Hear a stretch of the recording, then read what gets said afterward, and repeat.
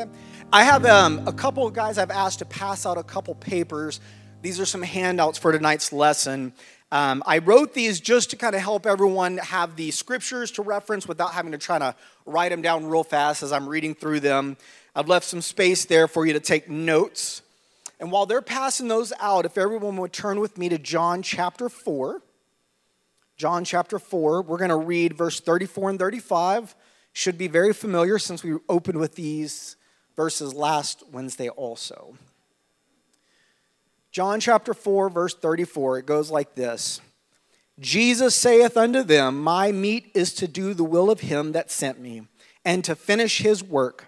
Say not ye, there are yet 4 months, and then cometh harvest. Behold, I say unto you, lift up your eyes and look on the fields, for they are white already to harvest. And then Matthew chapter 9, 37 and 38, the other passage we opened up with last week. Verse 37 of Matthew 9 says, Then saith he unto his disciples, The harvest truly is plenteous, but the laborers are few. Pray ye therefore the Lord of the harvest, that he will send forth laborers into his harvest. Let's pray.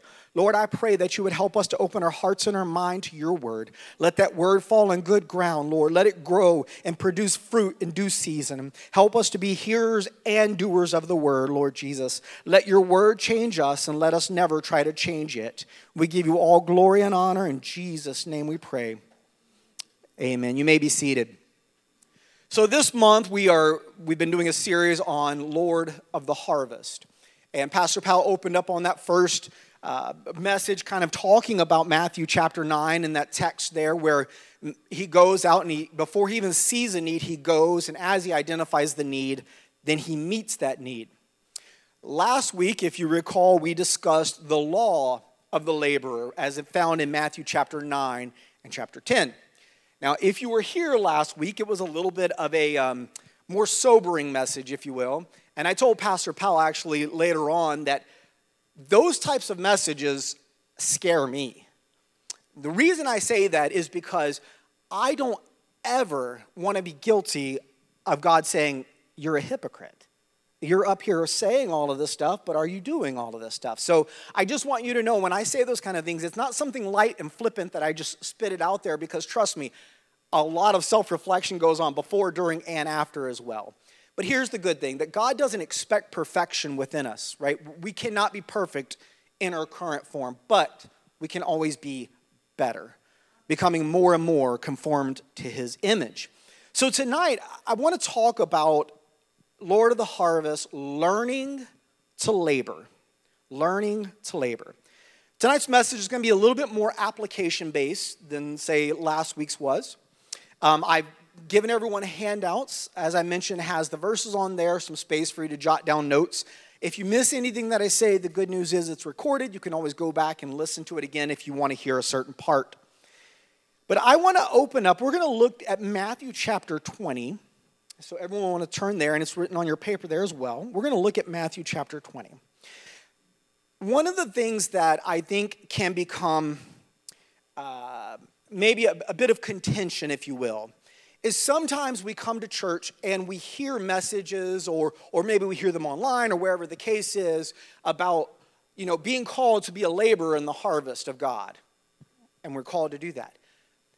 But if all we ever hear is we're called to be a laborer, but no one ever takes the time, or we don't take the time to figure out how are we to be a laborer.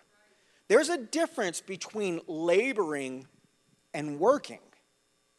And I think sometimes we conflate the two and they're not the same. See, if you go to a fast food restaurant and they're paying the laborer, the worker I should say, the worker there, $10 an hour. Although I think it's 15 now, but paying the workers $15 an hour. They are going to work to the rate of $15 an hour. When the shift is over, they clock out, they go home. But a laborer is someone who is looking at a job, not as a job just for money, but they're looking at a job because it has an outcome. It has a purpose, a goal. So someone who labors in a field, if you will, let's say a farmer, they're looking at it not just from, this year I'm going to get a good yield, but no, this is how I provide for my family. So the labor is far more than just the work, just the couple of hours out in the field. And that is the way it is when we talk about being a laborer in God's harvest. And we're going to kind of suss this out a little bit more tonight. So let's look at Matthew chapter 20. And we're going to read most of the chapter. I'll kind of interject as we go along here. But we're going to start in verse 1. This is the parable of the workers in the vineyard. It says, "For the kingdom of heaven is like unto a man that is an householder, which went out early in the morning to hire laborers into his vineyard." I'm going to pause already. I want you to highlight, mentally take note, however you want to do it. There's a very specific phrase I want you to see here. At the end of verse 1, it says that this man, he went out to hire laborers into his vineyard. The laborers didn't own the vineyard. They were hired for a purpose to do a job, but the vineyard belonged to the man and not the workers or the laborers. Verse 2, "And when he had agreed with the laborers for a penny a day, he sent them into his vineyard. And he went out about the third hour and saw others standing idle in the marketplace, and said unto them, Go ye into the vineyard, and whatsoever is right I will give you. And they went their way, and he went out about the 6th and 9th hour, and did likewise. And about the 11th hour he went out, and found others standing idle, and saith unto them, Why stand ye here all the day idle? Verse 7, "They say unto him, Because no man hath hired us. He saith unto them, Go ye also into the vineyard, and whatsoever is right, that shall ye receive." And let's pause there for just a moment. What we've seen here is a repeating phrase. So here is this man who owns this vineyard. He goes out, he hires some laborers. They agree upon a price of a penny a day, and they're happy to be, to be earning money, to be being productive. And then about the third hour of the day, which would probably have been closer to about 9 o'clock in the morning, he goes out, finds some more workers, brings them in, and repeats this throughout the day until he gets to the 11th hour, or if you want to think of it this way, almost at the very end of the shift. So we're almost at the very end of the day with little daylight left, little bit of work left to be done. But he still goes out and he offers all of them this phrase. He doesn't say to them out front. He doesn't say, okay, you're going to get a penny a day and you're going to get a penny a day. He says, whatsoever is right, that's what you will receive. Well, if you're like me, my first thought is, well, who determines what's right? I don't think I would accept a job like, oh yeah, we'd like to hire you and whatever's right, we'll pay you that. Well, whose right are we using? Because my right may be a little different than your right by a couple zeros. So imagine that now though. Okay, take that context if you will, because what we're going to see unfold here, and most of you are somewhat familiar with this, when you think of it in that way, it makes a little more sense. And this is why we get into this disparity between being just a worker versus being a laborer in God's kingdom. Because it's that former mindset that sometimes causes us problems. Okay? Let's look on here. It says, verse 8, "So when even was come, the Lord of the vineyard saith unto his steward, Call the laborers, and give them their hire, beginning from the last unto the first. And when they came that were hired about the 11th hour, they received every man a penny. But when the first came, they supposed that they should have received more, and they likewise received every man a penny." Verse 11, "And when they had received it, they murmured against the good man of the house, saying, These last have wrought but 1 hour, and thou hast made them equal unto us, which have borne the burden and the heat of the day." Pause there before we get into the explanation. So imagine this. You get called onto a job, and you go out in the beginning of the day in the heat, and you are working your tail off. You are out there, and you are laboring in the heat and in the sun, and you're doing all of this work. And little by little throughout the day, you see new, fresh people who aren't as tired as you, who haven't endured as much as you, who haven't had as much, physical labor happening. Each hour or so goes by, there's more people. And then to add insult to injury, you get to the end of the day, no doubt you are tired, you're ready for this to be over, you're ready to reap the fruits of your labor, and then you notice that the people that came on at the very end are going to get the same benefit as you who's been working the whole day. I can understand why they would be mad. And the truth is I know that most of you can also.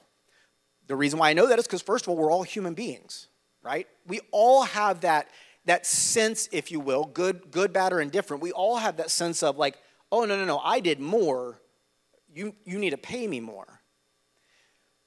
Where the conflict comes in is all the way back to the first verse. You remember what I said, take note, in that very first verse, the last 3 words. This man came out and he hired laborers into his vineyard. Since it was his vineyard, he was the one who determined what work needed to be done. Because it was his vineyard, he was the one who determined who he hired, when he hired, how much he paid them. His choosing to pay these other people was not dependent on what the other workers thought, because it was not their vineyard. And the thing that happens is sometimes in this environment right here, okay, I'm gonna just make this very like real to us right here in this moment. Here's what can happen. You come into church and you spend a lot of time, blood, sweat, tears, energy, conflicts, working towards something. This, whatever this thing is, turns into its own ministry, if you will. And yet somewhere throughout that process, the pastor, whoever that may be, asks them, someone else, hey, I would like for you to head up this ministry. Just think about what you would feel, right? You've been working, doing all of this stuff for this ministry, and then now it comes to, it's set, we're ready to have somebody running it, and someone else has chosen to run it. It would hurt my feelings. I'm human. I have pride just like anyone else. I have an ego, right? And my initial thought's going to be, wait. I spent all this time working, doing all of this, like doing all the groundwork, dealing with all the people, and now here we are, and yet someone else is running this now. But the reason that my feelings would get hurt in that moment is because in that moment, I've forgotten whose vineyard it is. You see, I look at it and say, well, no, that's my baby. That I worked for that. Well, I'm glad you worked for it, but you don't own it. Because you could not purchase the price of the vineyard. You could not purchase salvation, right? Because that's what we're talking about. We're talking about souls. You couldn't purchase that. I couldn't purchase that. So it's not our vineyard. It's outside of our purview to understand exactly why God does some of the things that he does. But that takes us back to my very opening statement. Even when we don't understand, God is still good. Even if you don't know why that thing has happened, it's still good if God is the one doing it. Okay, let's go on now to verse 13. So now they're all worked up, they're all upset, and they're coming to the vineyard owner, and they're like, hey man, what's happening? Why are you doing this? And listen to what he says here in verse 13. But he answered one of them and said, friend, I do thee no wrong. Didst not thou agree with me? We already talked about this. I told you in the very beginning, you come work in my vineyard, I'm going to give you set amount of money. He's like, didn't I say that? And they're like, yes. So verse 14 says, take that thine is, and go thy way, I will give unto this last, even as unto thee. Verse 15, is it not lawful for me to do what I will with mine own? Is thine eye evil because I am good? So the last shall be first, and the first last. For many be called, but few are chosen. Now, this is a parable. We'll see here in a minute, if you read through this chapter, the disciples eventually ask Jesus, they're like, okay, Jesus, why are you speaking in these parables, these stories, in front of all these crowds of people who are out here, You're saying all of these parables and they don't seem to understand. And he tells the disciples what? He says, yeah, listen, they don't understand because they don't even want to listen. Now, I don't mean listen to what he's saying, but listening to the authority that he's saying it with. So because of that, they're around for the benefits. They're around for the perks. They're around for the pay, but not necessarily for the labor and the rules that come with it. So he's trying to explain to his disciples, he said, I explain to them in parables because they don't yet understand. They don't yet understand. But I'm going to tell you what it means because you have agreed to work in this vineyard with me, no matter what the cost is. And even they had a hard time with this off and on, right? Many times they had to keep coming back and asking Jesus to explain further. Here in verse 17, listen what it says. And Jesus, going up to Jerusalem, took the 12 disciples apart in the way, and saith unto him, Behold, we go up to Jerusalem, and the Son of Man shall be betrayed unto the chief priests and unto the scribes, and they shall condemn him to death, and shall deliver him to the Gentiles to mock and to scourge and to crucify him, and the third day he shall rise again. Then came to him the mother of Zebedee's children with her sons, worshiping him and desiring a certain thing of him. And he said unto her, What wilt thou? She saith unto him, Grant that these my two sons may sit, the one on thy right hand and the other on the left, in thy kingdom. But Jesus answered and said, Ye know not what ye ask. Are ye able to drink of the cup that I shall drink of, and to be baptized with the baptism that I am baptized with? They saith unto him, We are able. Pause for a moment. What parable was just said right before this happened? The parable about how that the people who were working in the Lord's vineyard did not understand why people were being paid the same even though they had different work. They didn't understand because they weren't the owner of the vineyard. And yet here what we see happening in actuality, not in parable form, but is this mother bringing her two children who no doubt wants the best for them, but not understanding what it was that Jesus was trying to do, was offering up her two sons. Oh yes, let them be with you in your vineyard on your right and your left in this great place. And Jesus is kind of telling her like, you don't know what you're actually asking me to do. Because he was the only one who could purchase the vineyard. He was the only one who understood the cost that was about to happen to him in order to purchase that vineyard. He knew that he was going to be betrayed and whipped, hung on a cross, deserted by his own friends, and left to die. He knew that price and he was willing to pay it. But he knew that these two boys did not understand the cost to purchase this vineyard. And so we see in this moment how that mankind, even in their zeal, if you will, to do something great, sometimes we become blinded by what we see in the immediate, that we don't realize that what's really happening in the spirit behind it. Sometimes we see like, oh, this is a position, this is a title, this is a benefit. Therefore, God wants me to have it. But what you don't see is what's about to happen down the road. The trial, the tribulation, the cost that position is going to demand. And God wants to make sure that whoever is doing whatever the task is, that they are treating his vineyard appropriately. Because at the end of the day, it's not about you or me. It's about the vineyard. We'll talk a bit here and a little bit more about what that really means. I think most of you probably already get what I'm trying to get at, but we'll discuss that a little further. So now, we see this happening. Jesus telling the mother of these two sons, saying, hey, you guys really don't understand what you're even asking. And then listen to this. So we get to verse 23. Verse 23. And he saith unto them, Ye shall drink indeed of my cup, and be baptized with the baptism that I am baptized with. But to sit on my right hand and on my left is not mine to give, but it shall be given to them for whom it is prepared of my Father. Verse 24, and when the 10 heard it, they were moved with indignation against the two brethren. I wish the reason they were moved with indignation against these two is because They're like, how dare you try to put yourself on the same level as our master? But that's not why they were mad. They were mad because who are these two to come in and try to like claim the seat on the right and left hand? And we've been here too. We've been walking with Jesus and seeing all this other stuff. So why do you two think that you get special treatment? You had to have your mom come and ask for you. Let's go to 25. But Jesus called them unto him and said, Ye know that the princes of the Gentiles exercise dominion over them, and they that are great exercise authority upon them. But it shall not be so among you.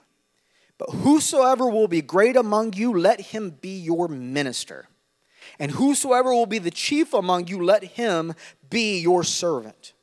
Even as the Son of Man came not to be ministered unto, but to minister and to give his life a ransom for many. And as they departed from Jericho, a great multitude followed them. When I've read this, how many times throughout my life, but sometimes when you go back and read passages later in life, after you've experienced more things, experienced mistakes, hardships, loss, blessings, all of it, it sometimes kind of helps to paint the picture a little better as to what all is happening in the scripture. And this part of this story is something that had unfortunately had to have been a very hard lesson for me to learn. And I mentioned it many times, so forgive me for repeating myself, but for me it's like James. James was the half-brother of Jesus, right? James literally grew up with Jesus, but denied who Jesus was for his entire life until Jesus was crucified and resurrected. When Jesus was resurrected and he appeared back to his brother, James finally figured it out. So when you read in the New Testament where James talks about how that we look in a glass darkly, we don't really understand what it is that we're seeing, he's talking about himself. He's like, look, that was my brother. I was standing face to face with him my whole life. But I didn't understand what I was even looking at. But now that he sees it, his whole life's ministry becomes influenced by the thing that he experienced. What I'm saying is that sometimes we come back to verses later in our lives, and it reads a little differently because we've learned more, hopefully. We've matured more, we've experienced more, and now we have an even better understanding. And so when I read this passage now, knowing the mistakes I've made, the things that I've gone through, but yet at the same time, the grace of God to help me through all of that time. And I look at it and I'm like, now, how could I have been so arrogant to think that I need to be the one in charge and I need to be the one running the show? Because I guess at that moment, I didn't even really understand yet that it's not my vineyard. I don't have the power to purchase the vineyard. It's not for me to do that. So Jesus is trying to get them to understand, listen, you're upset because these two are asking for seats of position, and I'm trying to tell you, you don't even know what the cost is going to be yet. But they do learn. After Christ was crucified, they get the Holy Ghost, and now they understand what that meant. That's why they were willing to die a martyr's death for the cause. But they didn't get to that place until they understood what the cost of the vineyard really was. And we would see numerous more times where they talk about the disciples like, who's going to be the greatest in the kingdom? I'll be first. Will you be first? They go back and forth on this. So I would like to say they heard that once and got over it and they fixed themselves and they never argued again. But do any of us learn after one time?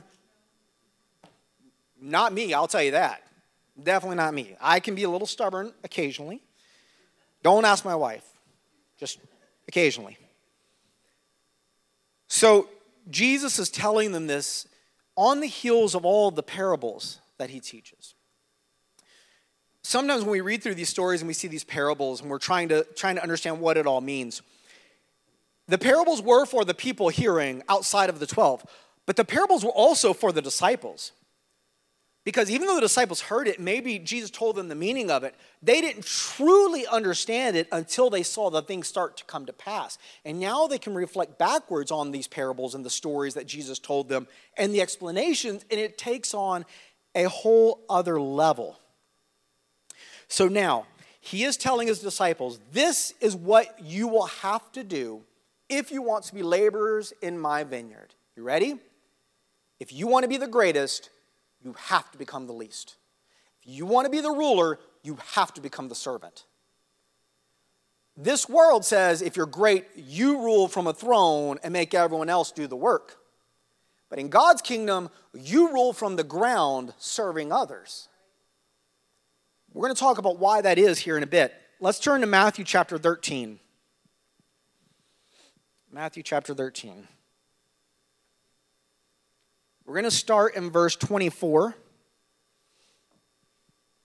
And we're going to talk about the parable of the wheat and the tares. No doubt a parable I'm sure most of you have all heard before. So this will be a little bit of a refresher. Matthew chapter 13, starting in verse 24. Another parable put he forth unto them, saying, the kingdom of heaven is likened unto a man which sowed good seed in his field.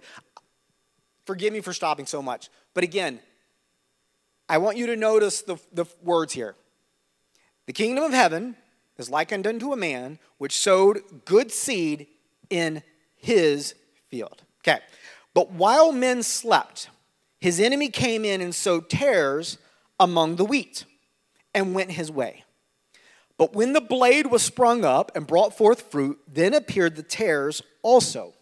So the servants of the householder came and said unto him, Sir, didst not thou sow good seed in thy fields?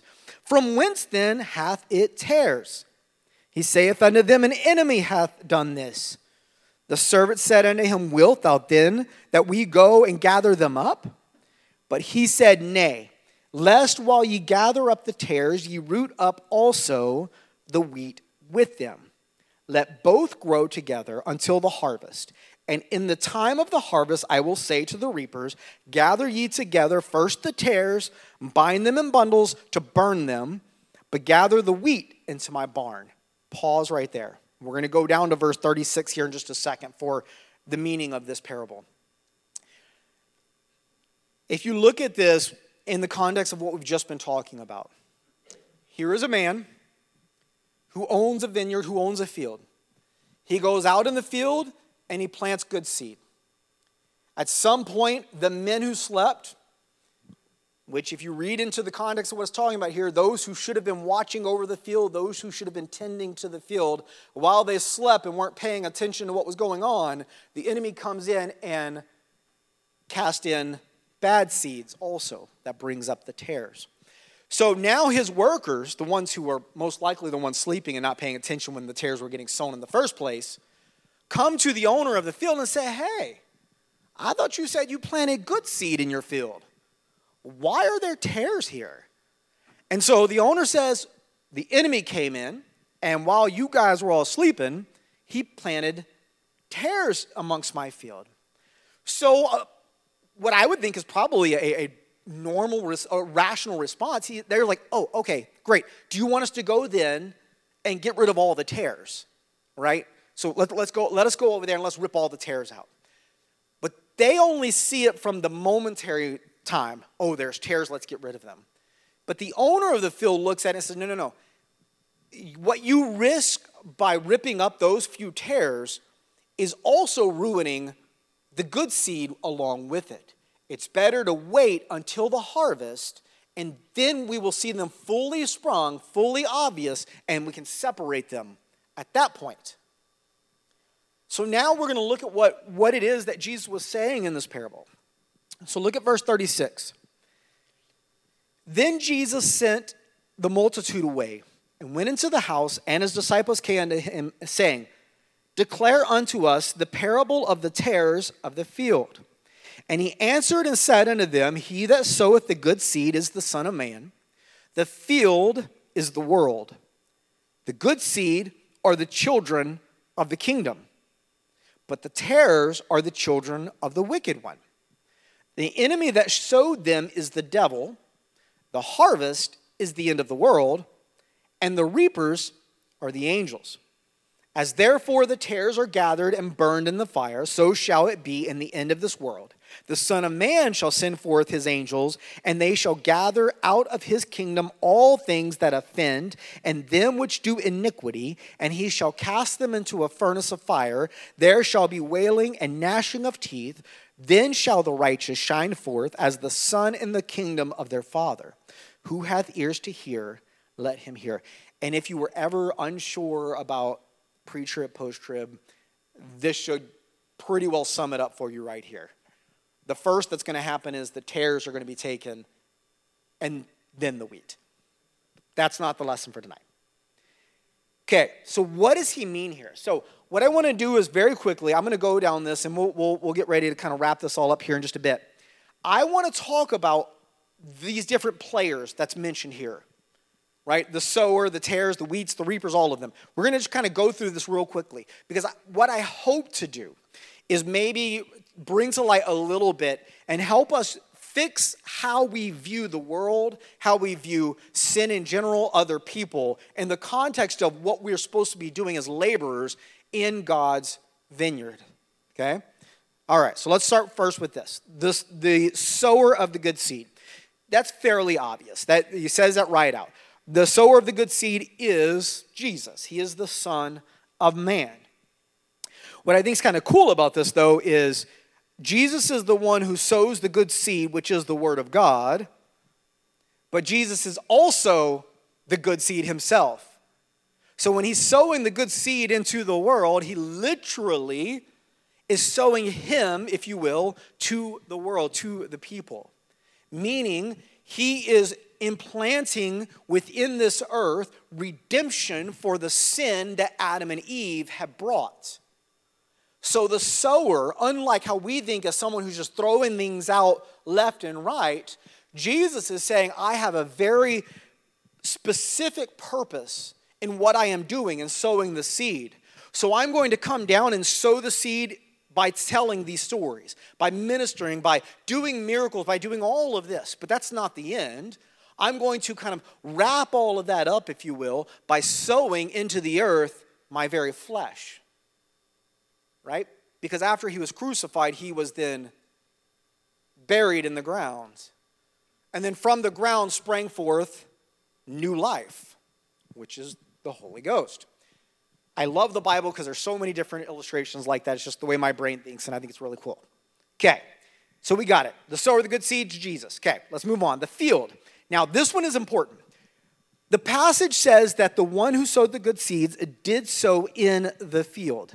Jesus says the field is the world. This means that you and I cannot fulfill our role as laborers if the only time we work the field is inside these four walls. The whole earth is his vineyard. Imagine for a moment, go back to that owner of the vineyard who came out and he hired the different people, and he hired and said, hey, you're going to tend to the whole vineyard, okay? And this is what you're going to get for the pay. Great. So they go and they look at the vineyard and they say, yeah, that's way too much work. Too many briars and thistles over there. So we're only going to do this corner section of the vineyard over here. We'll do it our best. We will dress it the best way. We will give it the most water. We will do it to the very best, but we're only going to do this section. That's the way we do church. We dress up the best when we come to church.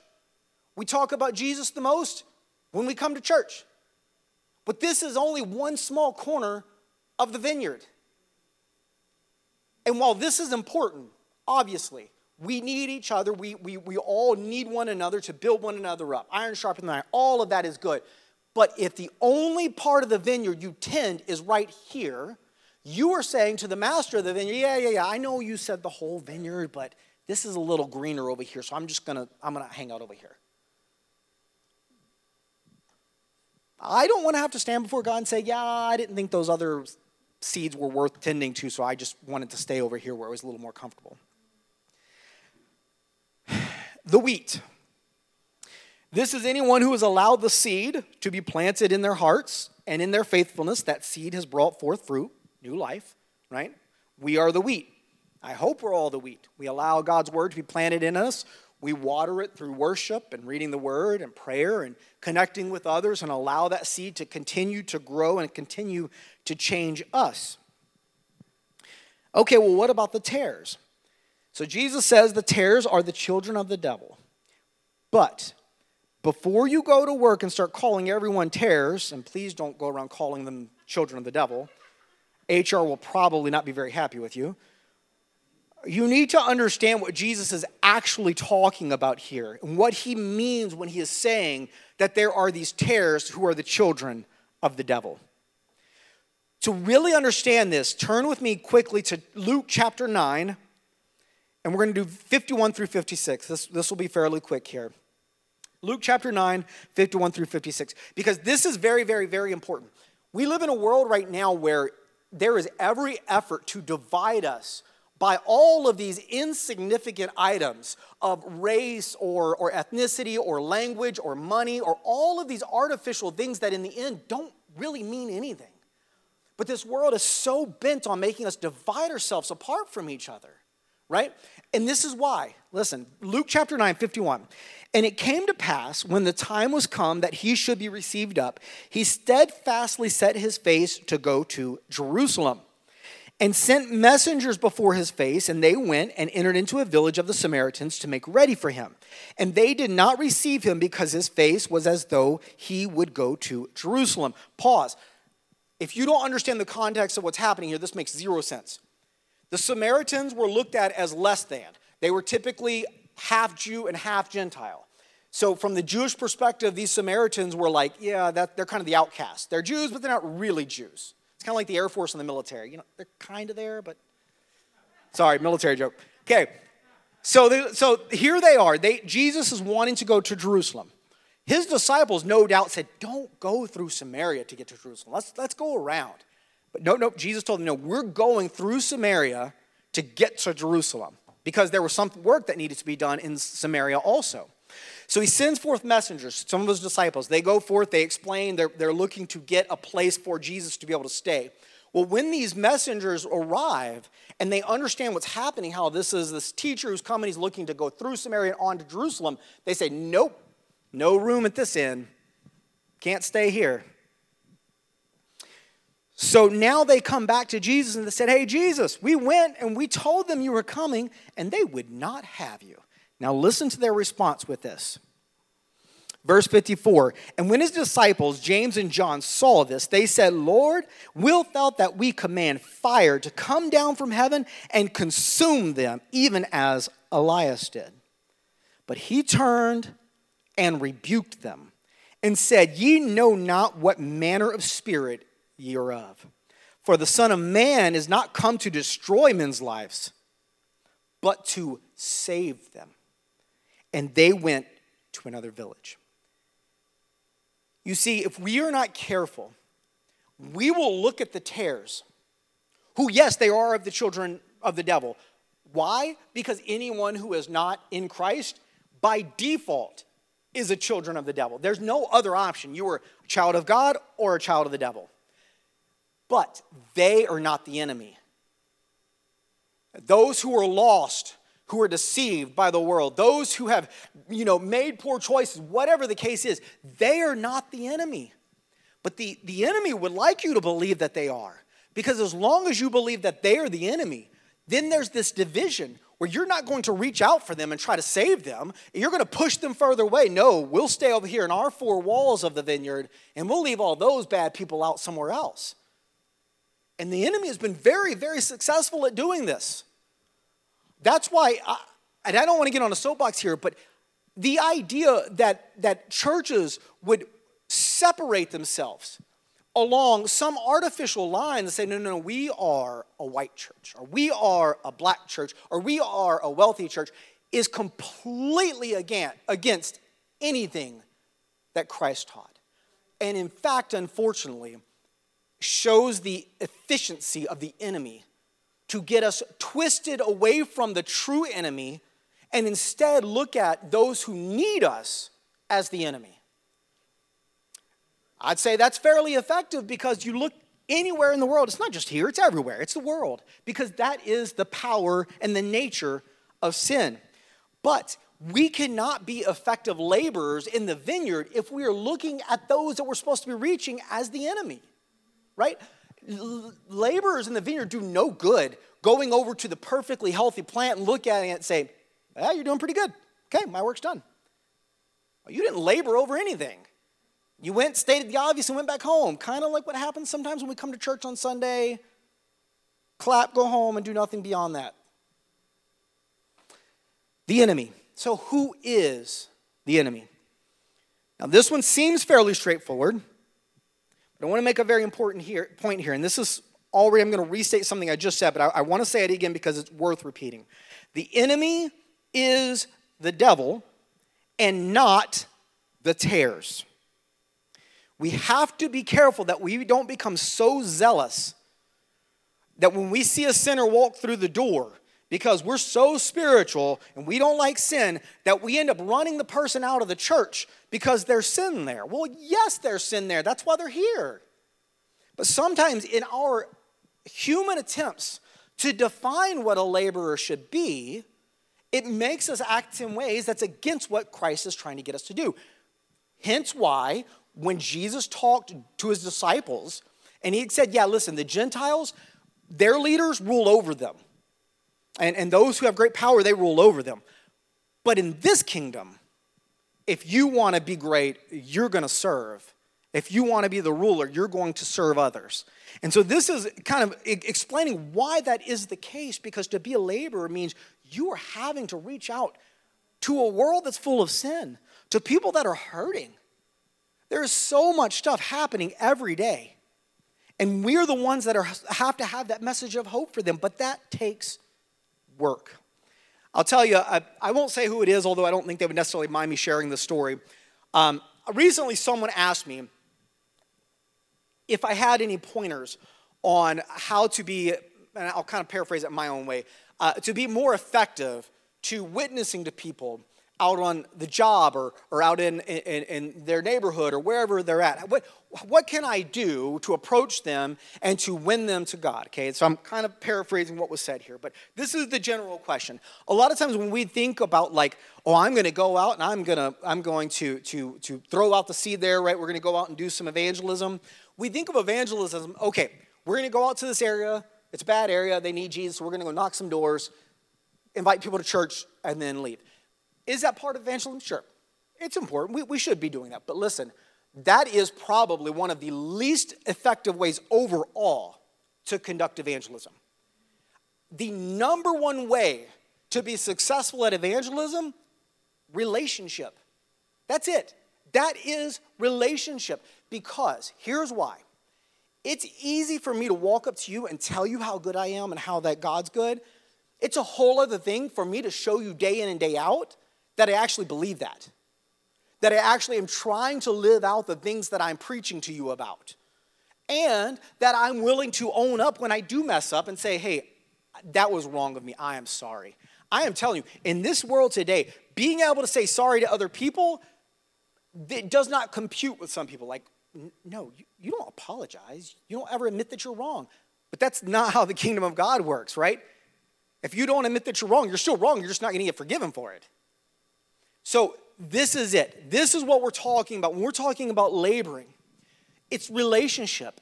Well, now we can understand why the enemy is so bent on dividing us and putting this group against this group against this group, because you can't have relationship with people that you view as your enemy who are separate from you, who you won't spend time with.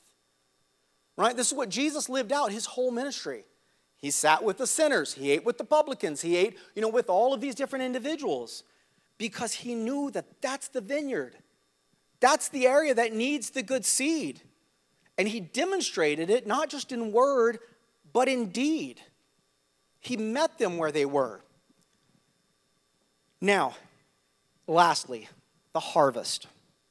Now we come to the point in the message where we're going to talk about the harvest. I mean, that's what this whole series is on, right? The Lord of the harvest.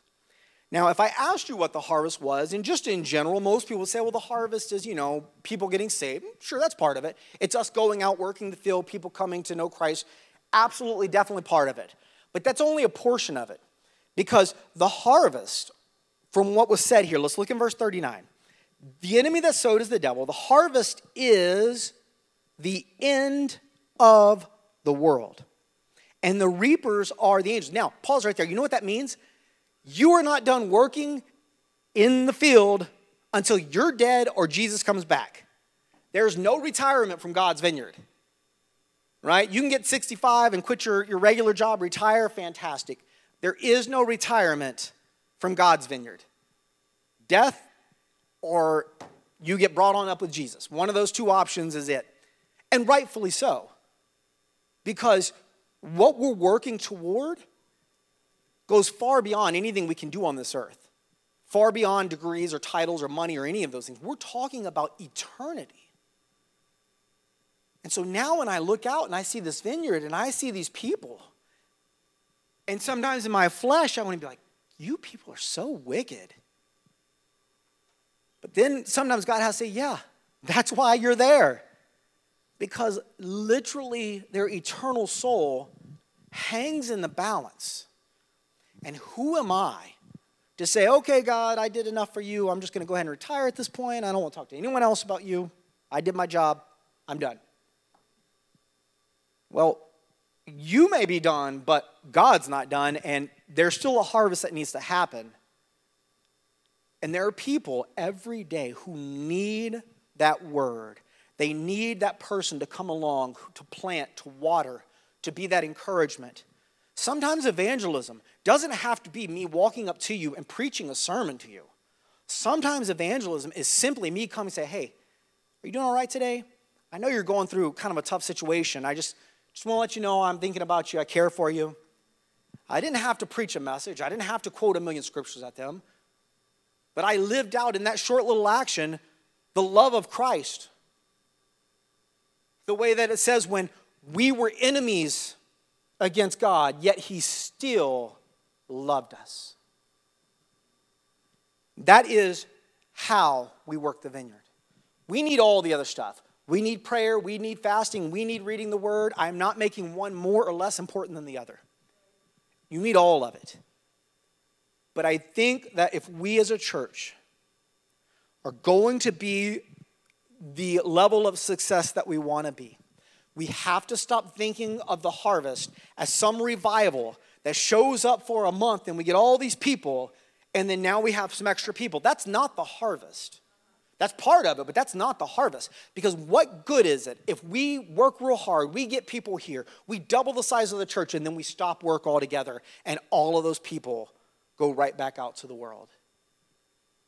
Well, they're still not going to be a part of the harvest. And believe it or not, this in many ways is somewhat of an encouragement to myself. The reason I say that is because at the end of the day, the scripture tells us that the owner of the vineyard, the Lord of the harvest, God is the one who will send the reapers. God is the one who will go down and look at man and divide them into the tares and wheats, not me. I don't have to be the one to stand up and say, oh yeah, you're not going to heaven. You may be. Okay, you'll probably go. That's not my job. And it's a good thing because if I sent people to hell, Jesus would probably, yeah, well, you're a lot worse than them, so see how that works. But the reason I say that is because you can love people. You can tell them what they should be doing. You can explain to them. You don't have to lie and just make it seem like what they're doing is okay. But the good thing is that God is not expecting you to make that decision for them. All he wants you to do and me to do is to keep working the field. Keep planting the seed. If this one rejects you, fine. Kick off the dust and move on down. It is not our job to measure the success of the harvest. We just work and we let the one who is the Lord of the harvest give out the rewards that he wants to give when it's all said and done.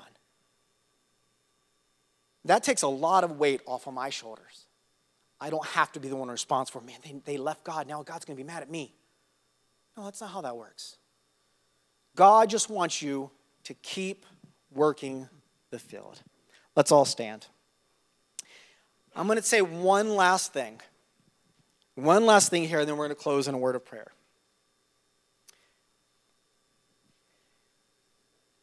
Sometimes one of the things that can affect us in a fleshly way, our motivation, our feelings, our emotions toward church, toward work, one of the things that affects us is if we don't get the thing that we thought we should have, whether that's a ministry title or whether it's just I hosted an event and nobody showed up to it, or whether it's I invited 15 people to show up to church and not a single one of them showed up. We can look at that one result and say, well, I don't really matter because no one came to the thing that I tried to do, or no one, acknowledged my work, or whatever the case is. But listen, the Lord of the harvest is the one who called you to his field. Not me, not Pastor Powell, not David Bernard, the Lord of the harvest. And he doesn't make mistakes. If he called you to work the field, it's because you matter. You may not have the thing you think you should, but that's okay because the Lord of the harvest knows what you need, what you should have. But even more than that, he knows who else needs you. And sometimes God has to just move us into different places, and we don't know why, but it's because God says, you're working the field for me. I'm the one who's controlling up here because I see where we need to be moving. I see where the field needs to be worked a little more. And so I want to encourage you with this. You matter. Your labor for God matters. He sees it. He will reward it, and he will bless it. I pray that we open our eyes to look beyond the temporary flesh, the temporary items of now, to see the eternal weight of what it is we're doing and realize that God doesn't make mistakes. If he called us, there's a reason he called us. And we're going to trust in that. Let's pray. Lord, I thank you for your word. I thank you that you are the Lord of the harvest, that you know what we need when we need it. Even when we don't understand why our work doesn't seem to be fruitful, we know that you are always faithful. And what you said will come to pass because your word is forever established in heaven. That heaven and earth shall pass away, but your word shall not. So when it says some plant, some water, you give the increase, that is already settled. We trust that you know all things and you will help accomplish all things. We pray that you would give us strength and encouragement. Let us love our brothers and sisters. Let us encourage one another in the Lord and recognize that we must work together as one workforce working in your vineyard. For the harvest is coming and we await to see the Lord of the harvest return. We give you all the glory, all the honor, and all the praise. In Jesus' name, amen.